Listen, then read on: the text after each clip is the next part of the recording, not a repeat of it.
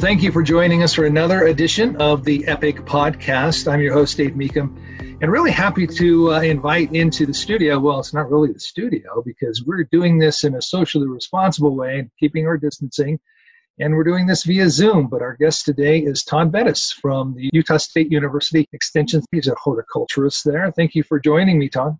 You're welcome. Glad to be here. You know, it is April. Today is April Fool's Day as we record this, as a matter of fact. And April is National Garden Month. And of course, we're living in a world that's a little bit different right now. You know, we're all kind of hunkered down and trying to isolate ourselves as much as we can and kind of self-quarantine a little bit to avoid spreading this virus. So COVID-19 has changed our world. But one thing it hasn't changed, we can still get out into the yard and do a little yard work and get some gardening done, get a little physical activity, and kind of get ourselves out of the house. So I thought it'd be fun to talk gardening today. Yeah, gardening is actually an activity that lots of research shows is relaxing. It improves mental health. Because of the physical activity, it actually will make you healthier that way too. And so not only are you growing healthy food, that you know exactly where it came from, but it's making you more mentally fit plus physically fit. And it's a chance to engage even the kids. Every member of the family can get out there and get involved in gardening. And there's also research that shows that when younger kids get involved in gardening, they're much more likely to be willing to eat those vegetables that they helped grow. It's very interesting to see because Utah State University Extension teaches lots of children's gardening classes through 4-H. And one thing that the kids really enjoy is planting those vegetables and growing them and then being a lot more excited to eat them when they normally would not have. Now, it doesn't mean they like every last one of them, but we try to do interesting things. You know, there's a number of beet varieties out there that when you cut them open before they're cooked, look like a target. They'll have stripes or bands of red and white. You can grow purple beans or different colored beans and peas. There's all sorts of interesting crops you can grow that kids just will find fascinating. Yeah, you got purple tomatoes, you've got yellow tomatoes. There's all kinds of great stuff. And it's something new, and it's a tool you can use to get them to engage and try and eat some of those vegetables. And the fact that they help grow them, that cinches the deal. But it's really fun, and I think the kids will love it. And if you've never gardened before, we have probably just a few tips here that we would like to share with you and maybe help you get you started. Now, one important thing to make sure everybody understands is that the nurseries, at least in our area, Ton, have not closed, right? No, they are still open. And because they sell food things such as fruit trees, vegetables, they're considered critical business. And so the government has not required them to shut down. There you go. So anything that you need, you're going to be able to find at your local nursery. So don't worry about it being closed or not being able to get access to the things that you're going to need to get your garden started. So, Ton, let's pretend I'm a guy who's never gardened before, but I do have a backyard. Maybe it's not a big one, but I've never had a garden in there before. How do you suggest I approach this and picking out a spot, either clear out some grass or maybe build a raised bed? What are my options? Well, you mentioned the raised bed or clearing out some grass, but I mean, the absolute easiest thing to do is if you have one is just get an old flower bed where you have grown perennials and annual flowers, and don't plant those this year. Just clear it out, turn it with a shovel or a spade. And, you know, all you would need is for a small garden is a 5x5, 5x3, whatever you've got. And you can actually, you'd be amazed at the number of crops you can put in small spaces. There are some that take a lot of room, others not so much. You know, you can plant carrots, beets. Limited on space, I would recommend a tomato variety called Patio. It's Patio, and no, it's not going to give you humongous amounts of fruit, but it'll definitely give you enough to eat. And you could grow that one and still have room for other things. Right. And, you know, and there are some that, you know, be wary of. Some tomato varieties are going to take over everything. You're not going to plant a pumpkin in a bed like that. You know, you might get a couple squash plants depending on what they are. but you just have to be careful of what you pick and choose in a smaller spot like that. But that's a great way to get started. It's already cleared out for you. It's ready to be planted. Maybe a little soil prep and get some organic material into that soil first, right? Yeah, if it's brand new, I would recommend putting an inch or so, maybe 2 inches of compost and mixing it in 3 or 4 inches deep. I wouldn't do more than that, just so every once in a while some funny things can happen. The other things I would look at are, what are you going to eat? We sit here and talk about tomatoes and things, but if you don't like tomatoes, then what could you grow that you would eat? If it's peppers or onions, it's getting a little late on those. You can still get them in now and be fine. There's all sorts of things, but I would really focus on what you and your family will eat too. Sure. Probably the most popular garden plant, at least around here and probably in the country, is a tomato, though, right? It is, and there's so many varieties out there, and if you have limited space, that's why I recommended maybe that patio or another variety called Early Girl that doesn't get very big. You need to be a little careful when you plant these because tomato sizes can vary greatly, and you need to look on the package to see what you've got going on, because sometimes tomatoes can get 6 or 7 feet tall, and sometimes they can get 2 or 3. Yeah, there are some that you might look at them and think that this is going to be great for me. Sun Sugar is one of those, right? Because that's a little small cherry-sized tomato, and it's wonderful, and everybody loves them.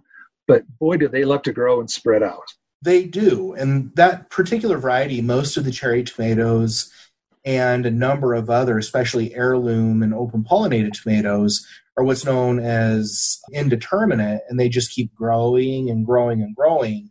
And so one way to try to determine an eventual size is to get what are called determinate tomatoes. And what will happen is you get a big crop, and then you'll get a few more as the season progresses, but you get most of your crop in 2 or 3 weeks. And then it's just more, after that, you get enough to eat and make salsa and things, but your canning crop comes all at once. Right. So let's assume that we maybe do have a larger yard or a larger space to work with, or maybe we do want to dedicate some lawn that's just been turf before and now it's not, or build a raised bed somewhere. We want to get a little more aggressive than a small garden bed. How would you suggest we approach that idea?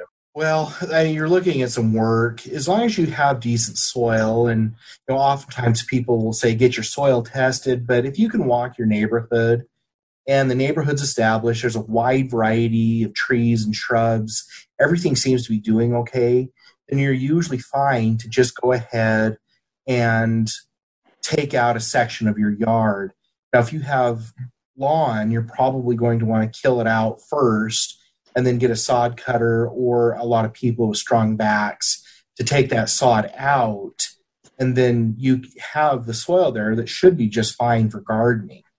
You could make some raised beds that are a little more expensive. Sometimes those actually can get quite expensive. You spend $200 or $300 on the materials to build them and don't expect to spend an equivalent amount on the soil and things like the raised bed mix. Those are an option. But I think the cheapest way, and it's just fine because it's what nature's been doing, is just to go ahead, get rid of some sod or get some flower beds rearranged and plant right in your own soil. And if you don't happen to live in a home with a yard, you can always put individual pots on your back porch, maybe at an apartment or on a balcony, as long as you've got the sun, right? You definitely can. And I think that the key to doing this is having a container that's big enough. When those little tomatoes are 6 inches tall, you bring them home, you assume that a foot high and wide on a container is fine. And depending on the kind of tomato, it may overwhelm the container. And so what you want to do is get a container, especially if you're growing tomatoes, that's at least a foot deep, and you want about a foot to 18 inches of width for every plant. And you're using potting soil and not like garden soil. Depending on what else you're going to grow, you still want a container that's at least 6 inches deep. Right. And the other thing to remember is the way you fertilize and water a plant that's in a pot like that is going to be different than what you do in a garden bed or a corner section of your lawn, right? Correct. The fertilizer in a pot that you're putting on a patio is going to be something that's more similar to houseplant fertilizer, or you can actually buy container fertilizers, Miracle Grow, Osmocote, Fertilome, High Yield. There's many of them out there. If you go to a local farm store or garden center and just say you need a fertilizer for your containers, there's several options, and you want to use those because they give enough nitrogen to the plants to survive, but they're not really concentrated or hot. And so if you used a lawn fertilizer on those, oftentimes you would burn the plants chemically because of all the salt you put in. And so you really need to use something more intended for house plants and container gardening.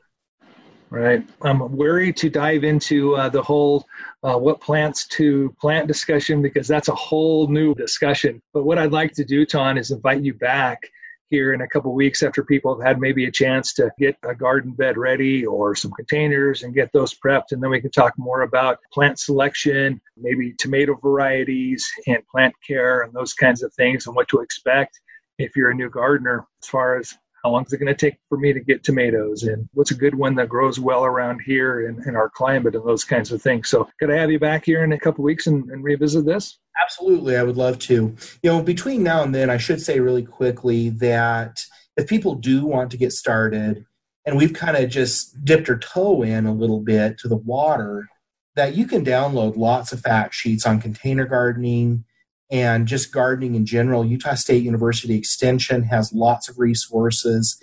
If you do a Google search and whatever crop you're interested in, whether it's onions or tomatoes or beans, and you would just Google, say, tomatoes in the garden and Utah State University, and it'll bring up a great fact sheet on how to do it inexpensively and how to get the best yields. And it's very simple to do, but it gives you step-by-step instructions. Yeah, there's a wealth of information on that USU Extension website, and that is an absolute fantastic place to go to. Again, like you said, we've just kind of scratched the surface here, and if you've never gardened before, that's going to be a place you're going to love to visit. It's got all kinds of information on different plants and how they do. Utah, in particular, soil types that they like. Great stuff. Extension.usu.edu is the direct URL, right? It is. Yeah. Extension.usu.edu. Or, if you just use Google and type in USU and gardening or USU and fruit trees, it'll bring up the particular websites that way also. There you go. So if you forget the URL, just do a web search and any of the search engines will bring it to you. And we'll get together again here in a couple of weeks, Ton. I really appreciate your time. Again, we've had Ton Bettis from the USU Extension Center, a horticulturalist for the Extension. Thanks for joining us today, Ton. Thank you. We'll see you next time.